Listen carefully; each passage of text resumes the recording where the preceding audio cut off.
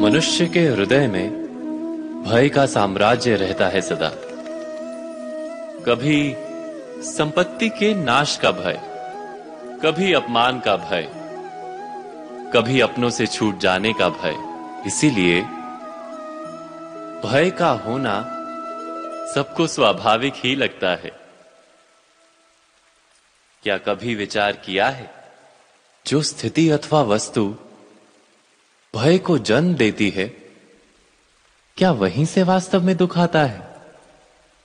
नहीं, ऐसा तो कोई नियम नहीं। और सबका अनुभव तो यह बताता है कि भय धारण करने से भविष्य के दुख का निवारण नहीं होता। भय केवल आने वाले दुख की कल्पना मात्र ही है। वास्तविकता से इसका कोई संबंध नहीं है।